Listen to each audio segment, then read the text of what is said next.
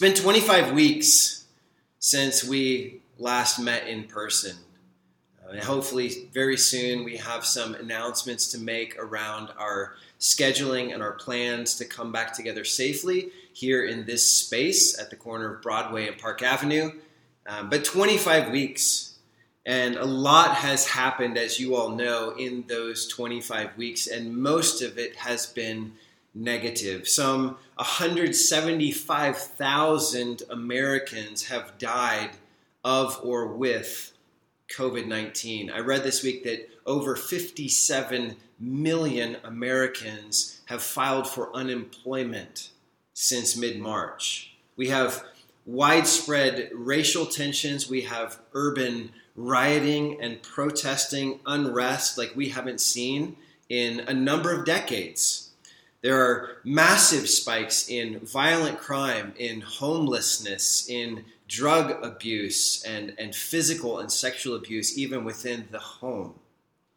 We're also in the middle of an election year, and you all are experiencing that kind of drastic polarization of our culture politically and socially yet again. We have here in our own state record wildfires, and many of them that are literally closing down our highways and choking out our air.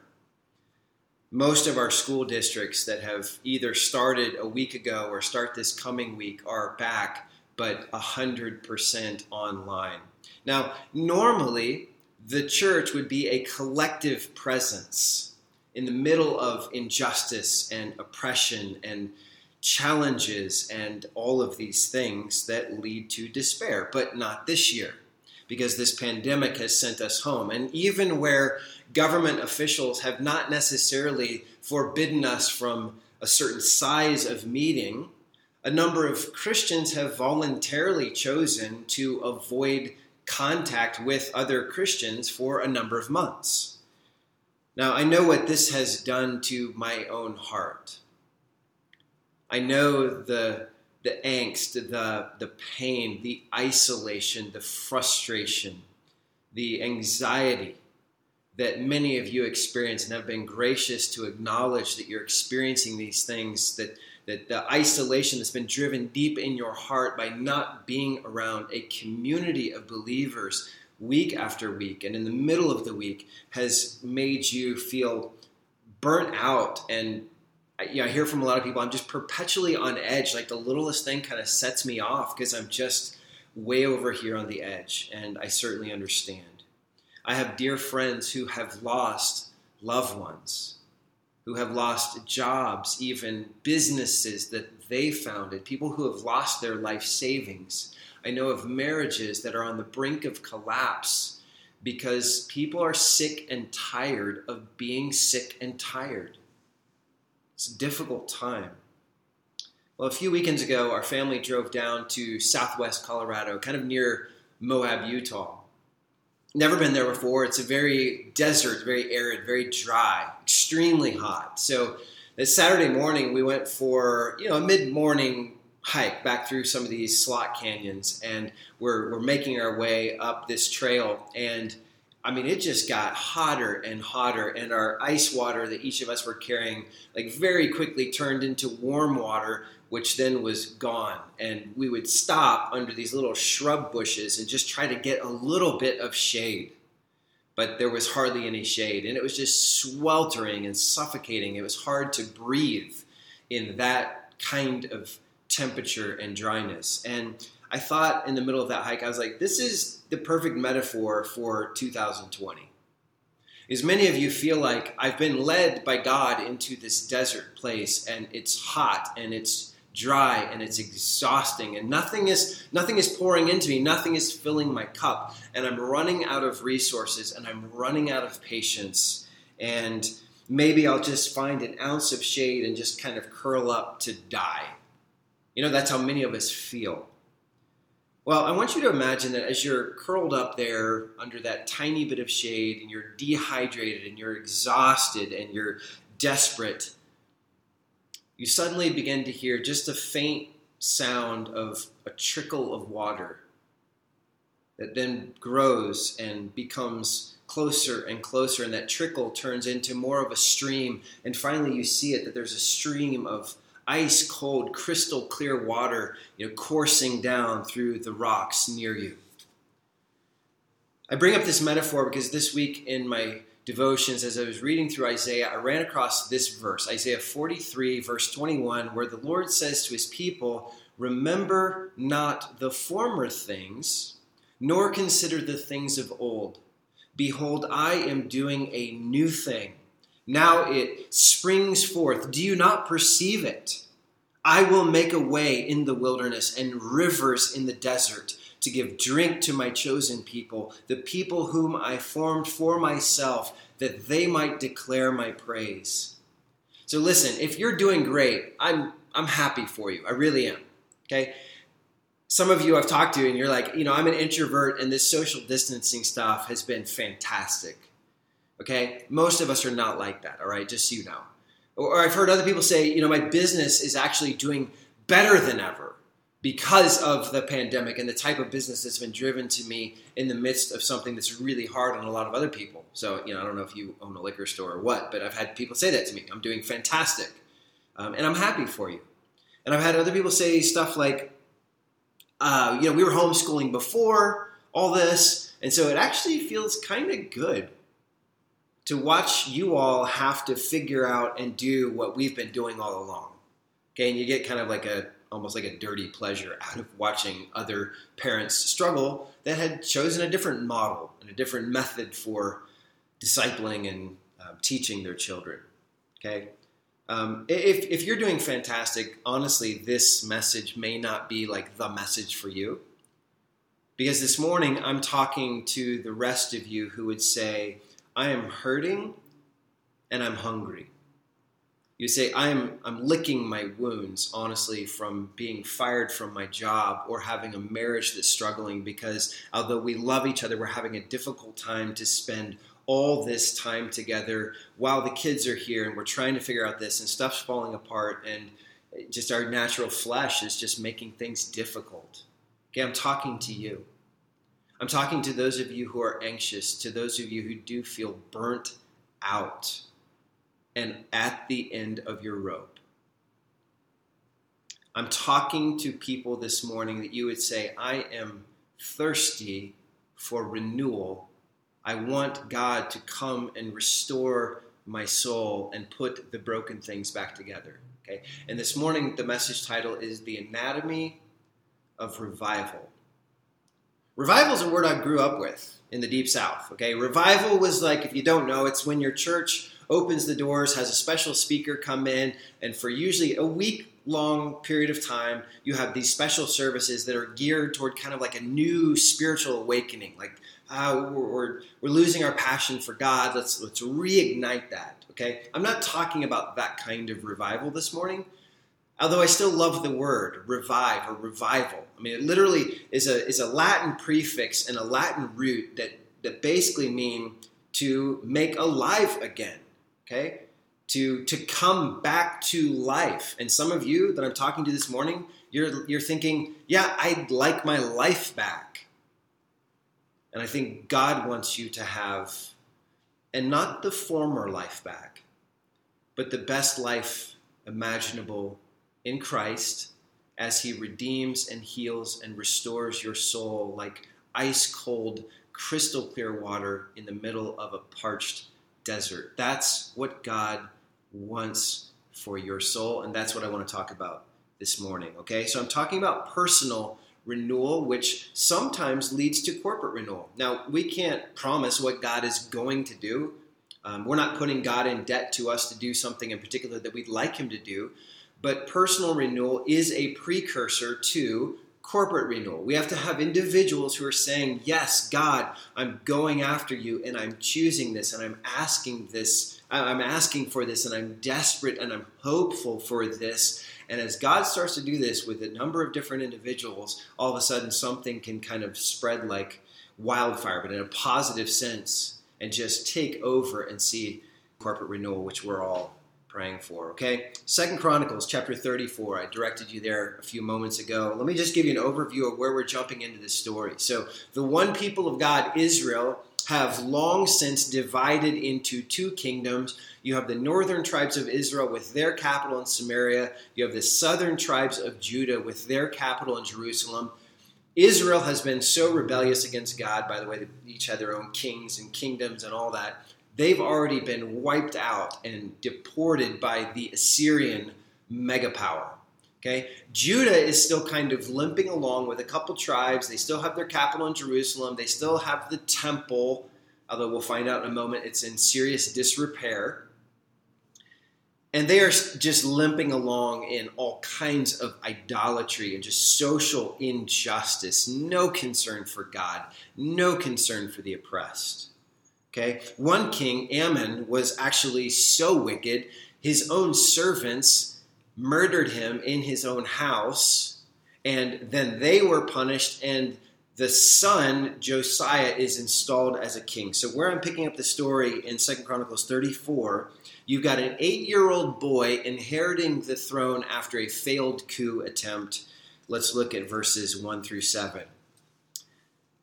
The word of the Lord says, Josiah was 8 years old when he began to reign, and he reigned 31 years in Jerusalem. And he did what was right in the eyes of the Lord, and he walked in the ways of David his father, and he did not turn aside to the right hand or to the left. For in the 8th year of his reign, while he was yet a boy, he began to seek the God of David his father.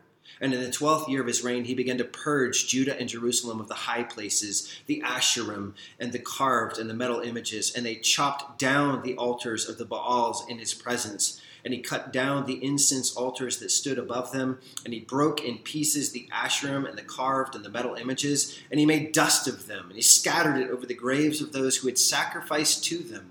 He also burned the bones of the priests on their altars. And he cleansed Judah and Jerusalem.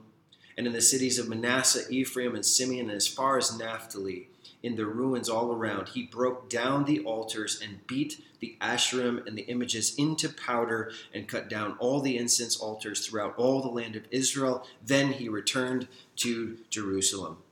And what we're already seeing here is that for whatever reason, this boy, without any positive role model, not his father, not his grandfather really, he chooses to follow after God with his heart. It says he doesn't turn to the right, doesn't turn to the left, just like, I'm going to follow God. And then as a 20-year-old, he starts tearing down all these idols and high places of his ancestors. Going back to 2 Kings chapter 22 for just a moment, which tells the same story, just in a little bit different sense. So I'm jumping back over there just to read one short section. 2 Kings chapter 22, verses 3 through 6, we read this. In the 18th year of King Josiah, the king sent Shaphan, the son of Azaliah, son of Meshullam the secretary, to the house of the Lord, saying, Go up to Hilkiah the high priest, that he may count the money that has been brought into the house of the Lord, which the keepers of the threshold have collected from the people. And let it be given into the hand of the workmen who have the oversight of the house of the Lord, and let them give it to the workmen who are at the house of the Lord, repairing the house, that is, to the carpenters and the builders and the masons, and let them use it for buying timber and quarried stone to repair the house. And what's going on here is he's saying, let's take that temple treasury, the money that has been given to God and a portion set aside, and it's just sitting there, just rotting away in the temple. Let's take that money, let's hire some artisans and some craftsmen, and let's start repairing the house of God. Okay, back over to 2 Chronicles 34, now verse 14. While they were bringing out the money that had been brought into the house of the Lord, Hilkiah the priest found the book of the law given through Moses. Then Hilkiah answered and said to Shaphan the secretary, I have found the book of the law in the house of the Lord. And Hilkiah gave the book to Shaphan. Shaphan brought the book to the king and further reported to the king, all that was committed to your servants they are doing. They have emptied out the money that was found in the house of the Lord, and they have given it into the hand of the overseers and the workmen. Then Shaphan the secretary told the king, Hilkiah the priest has given me a book. And Shaphan read from it before the king. And when the king heard the words of the law, he tore his clothes. And the king commanded Hilkiah, Ahikam the son of Shaphan, Abdon the son of Micah, Shaphan the secretary, and Azahiah, the king's servant, saying, "Go inquire of the Lord for me, and for those who are left in Israel and in Judah concerning the words of the book that has been found. For great is the wrath of the Lord that is poured out on us, because our fathers have not kept the word of the Lord to do according to all that is written in this book." I mean, this is an incredible thing, friends, if you realize what's happening. He's saying the book of the law of Moses, basically the Pentateuch. Some commentators think this was maybe the book of Deuteronomy in particular, but it's been missing all these years. And it seems like people didn't even realize that there's this book that God gave us. Okay, and in our generations before us, our ancestors followed the law of God. Now we don't even have it. Where is it? They had no idea. And in the middle of taking out the money of the treasury, they find the book of the law behind the money. And they say, let's read this book out loud. And what I want to drive you to here is that when Josiah hears the words of the law, his heart is shattered. You notice his response where he says, we've got to inquire of God. We've got to figure out what this means because we haven't been doing this stuff. Okay, if this is what obedience to God looks like, if this is what true worship looks like, we're way off the reservation. We have missed it entirely. Go inquire of the Lord. We've got to know what God says about this. Okay, so to make a long story short, if you were to keep reading in either 2 Kings or 2 Chronicles, they go to this prophetess of the Lord named Huldah. And she has this twofold message. Number one, she says, all the curses that are written in this book for those who reject Yahweh and disobey his law, those are still going to hold true for the people who have forsaken God. But number two, she says this, but Josiah the king will be spared. And she says this, because your heart was tender and you humbled yourself before God when you heard his words against this place and its inhabitants, and you have humbled yourself before me and have torn your clothes and wept before me, I also have heard you, declares the Lord. So going on, what happens then? 2 Chronicles 34, let's pick up our reading in verse 29. Then the king sent and gathered together all the elders of Judah and Jerusalem.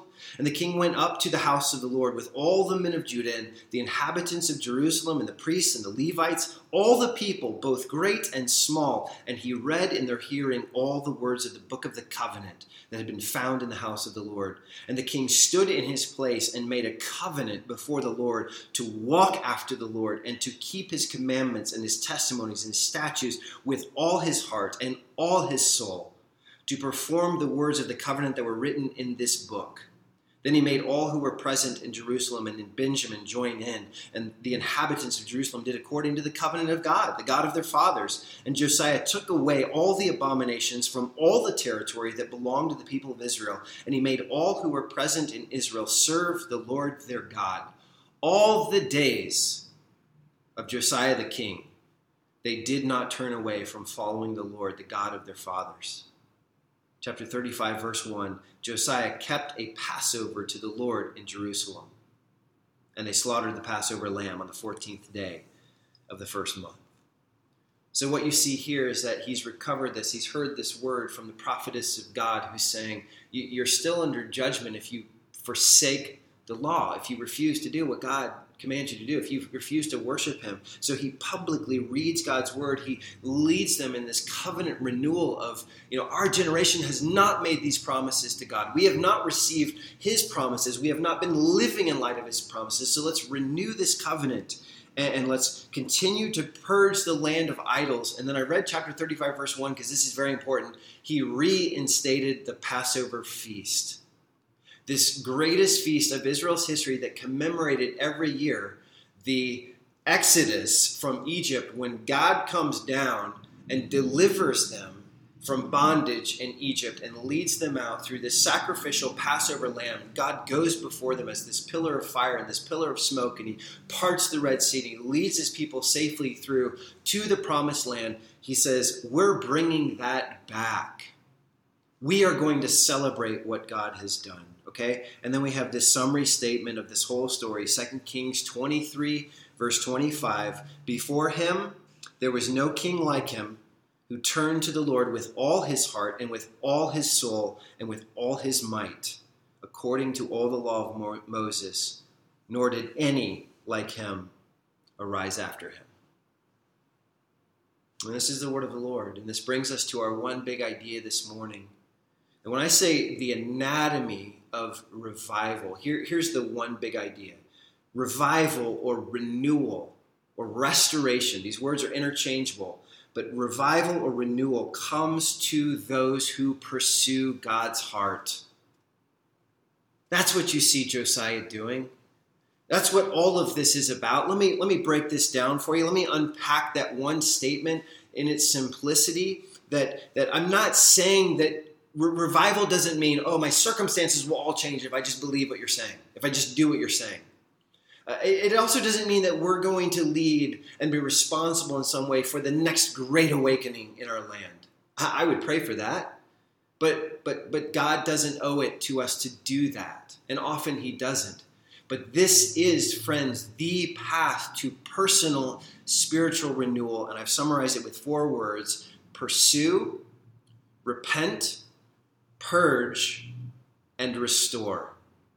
And let's take just a couple moments with each of those 4 things as I now take the story of Josiah and what God did there and make general principles that if we want to see God heal and restore and bring revival into our souls and restore our strength and restore our priorities and restore our vision and restore our hope, this is what we do. Number 1, pursue God with focused desperation. This is what Josiah is doing when it says he walked in all the ways of David his father, didn't turn to the right, didn't turn to the left. That's that focus. And then you see at age 8, it's like he's, or not age 8, but the 8th year of his reign, so age 16, it says, while he was yet a boy, he began to seek God. When this book of the law is discovered, what is his immediate reaction? Go inquire of the Lord. And it's interesting, the word seek and the word inquire are the same Hebrew word. And it's this idea of giving diligent attention to something. And basically, here's what I hear the writer saying, is that Josiah is sitting here with this insatiable pursuit of God. And everything that he knows of God, he wants to know more. I want to know more. I want to know God's heart. I want to know God's will. I want to know God's promises. I want to know God's covenant. I want to know God's way. I'm after God's heart. Are you after God's heart? Are you pursuing the heart of God in a focused and disciplined way? Because what's the alternative? I mean, some of you may be using most of your energy to actually just go after something completely different. This is what I love. This is what I think will make life work for me. This is what's important to me right now. This is what I'm afraid of right now. And you're just going after something completely different. Or I'm afraid what we often do is, even as followers of Jesus, is we divide our attention. And we're like, well, I'll give a chunk of it to God because I know that's the right thing to do. But I still love these other things. I still trust these other things. And we're divided. We're going after God half-heartedly. We're like, yeah, I could read the law like Josiah did. Or I could, binge Netflix with all this extra time I have on my hands. I don't know about you, but I've found it really hard to just spend chunks of time in the Word and chunks of time praying during this season. That it's like so often when I'm just trying to read, trying to know God's heart, trying to cry out to Him, there's all these distractions. Other thoughts come into my head of I should be doing this, and I'm way behind on this project and this building and this thing that I need to do for church, and I got to get these emails come out, and then we got cell phones and computers, and you see the notifications, and it just drives you away from that. So listen, I'm preaching first to myself. I'm sick and tired of this in myself, this constant distraction that steals intimacy with God, honestly. Half-hearted, sidetracked, lukewarm Christians do not experience deep soul renewal. And they certainly don't lead it for others either. It is faithful, focused, committed, wholehearted pursuers of God's heart that experience revival. So number one, pursue God with focused desperation. Number two, repent and grieve over sin. Josiah is a picture of true repentance. You saw this in the story, that as soon as this law is read, he's never heard this before. As soon as it's read, he is tearing his clothes.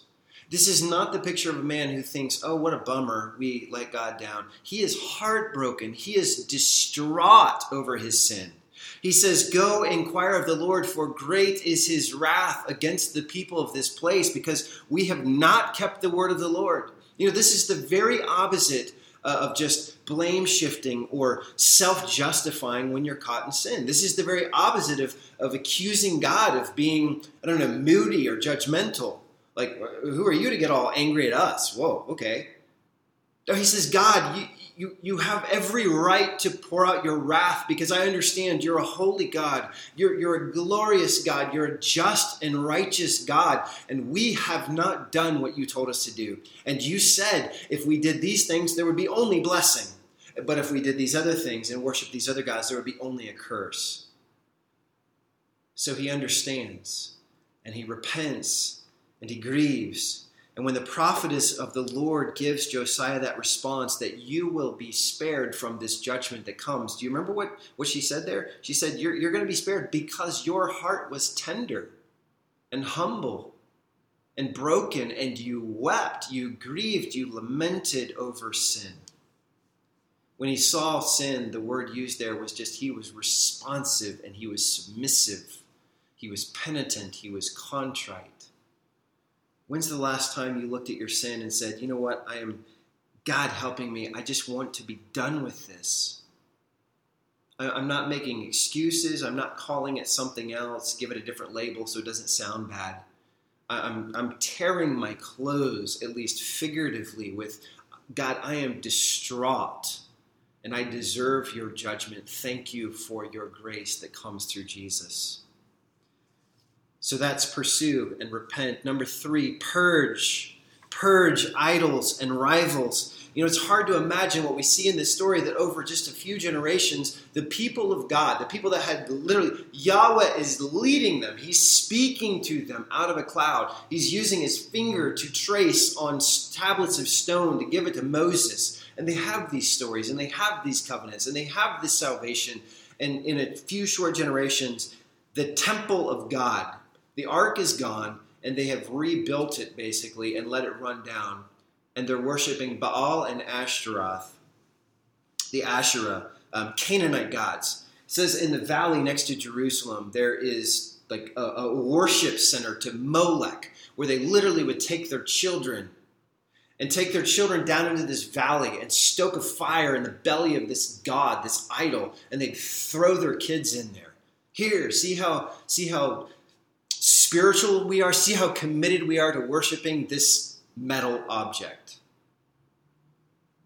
And you see that when Josiah becomes aware of who God is, he says, this stops now. This stops on my watch. This is all coming down. I mean, this was the original cancel culture, because he's like, if there's a horse somewhere that was associated with worshiping a false god, it's coming down, and we're going to burn it, and we're going to grind it into powder. And we're going to scatter it on the graves of the people who worship this garbage.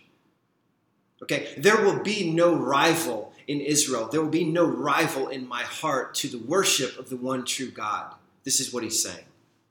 Okay, and you see the summary in 2 Chronicles 34:33. Josiah took away all the abominations from all the territory.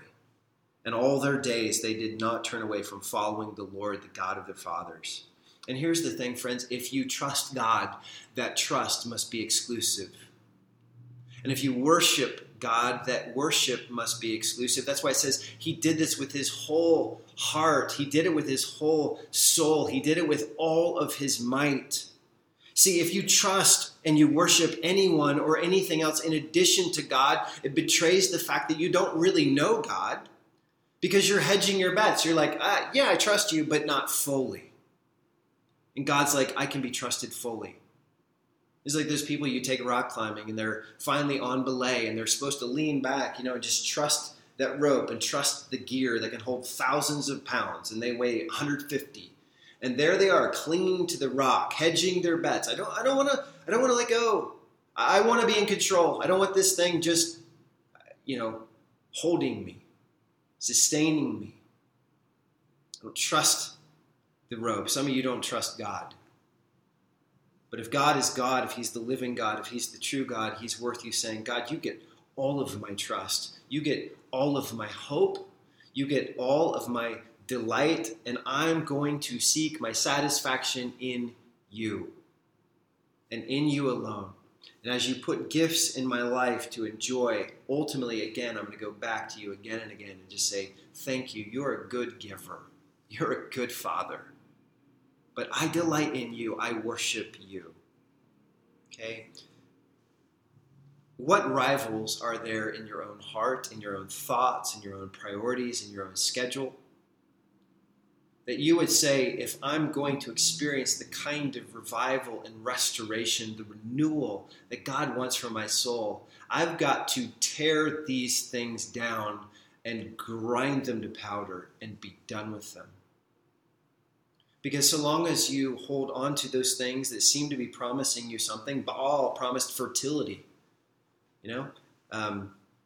These different gods were there for a reason. The Bible actually says in the story, they were worshiping the sun and the moon and the constellations instead of worshiping the God who made those constellations. But where have we done the same thing, where we've turned from the creator to the creature? And we've made the creature ultimate in our affections. And how would we purge those idols? Okay? One more thing. One more step. Pursue, repent, purge, finally restore. Restore true worship. And I see this three ways. Number one, they clean the temple. They say the temple's in disrepair. This is the house of God. So spiritual reform is going to start by us cleaning and restoring and rebuilding this place where God has chosen to meet with us. Now, today the temple is no longer a building. It hasn't been for a few thousand years because Jesus Christ came and he said, don't worry, this temple, this building in Jerusalem is coming down. And you, follower of Jesus, you, church, the Bible says, are the temple of the living God. He lives in you. He works through you. So this is a call. If I want renewal, if I want restoration, if I want revival, it is a call to clean this temple, this body, this life, this mind, these affections, these emotions, and say, God, I give them to you. They are yours. Cleanse this, purify this, consecrate this to yourself, restoring true worship. Secondly, we see not only are we cleaning the temple, but centering your life on the presence and the word of God. There's a little detail in here that you might have missed. But the Bible actually says that after all this time, after they've cleaned and repaired the temple, Josiah says, now take the Ark of the Covenant and put it back in the most holy place. Because that's where the presence of God was dwelling in the midst of his people, right? And they'd just been carrying it around on priest's shoulders, just doing whatever. He says, put it back front and center. The presence of God in the center of our culture. And that's what our church needs. That's what all of our churches and all of our individual lives need, is saying, God, we put your presence and your power right back at the heart and center of all that we are and do. And the Word of God, and this is incredible, this would be a sermon all on its own. Where was the Word of God? It was behind the money. Okay, they had stacked so much money in front of the Word of God, they literally lost sight of it and then didn't even know it was there.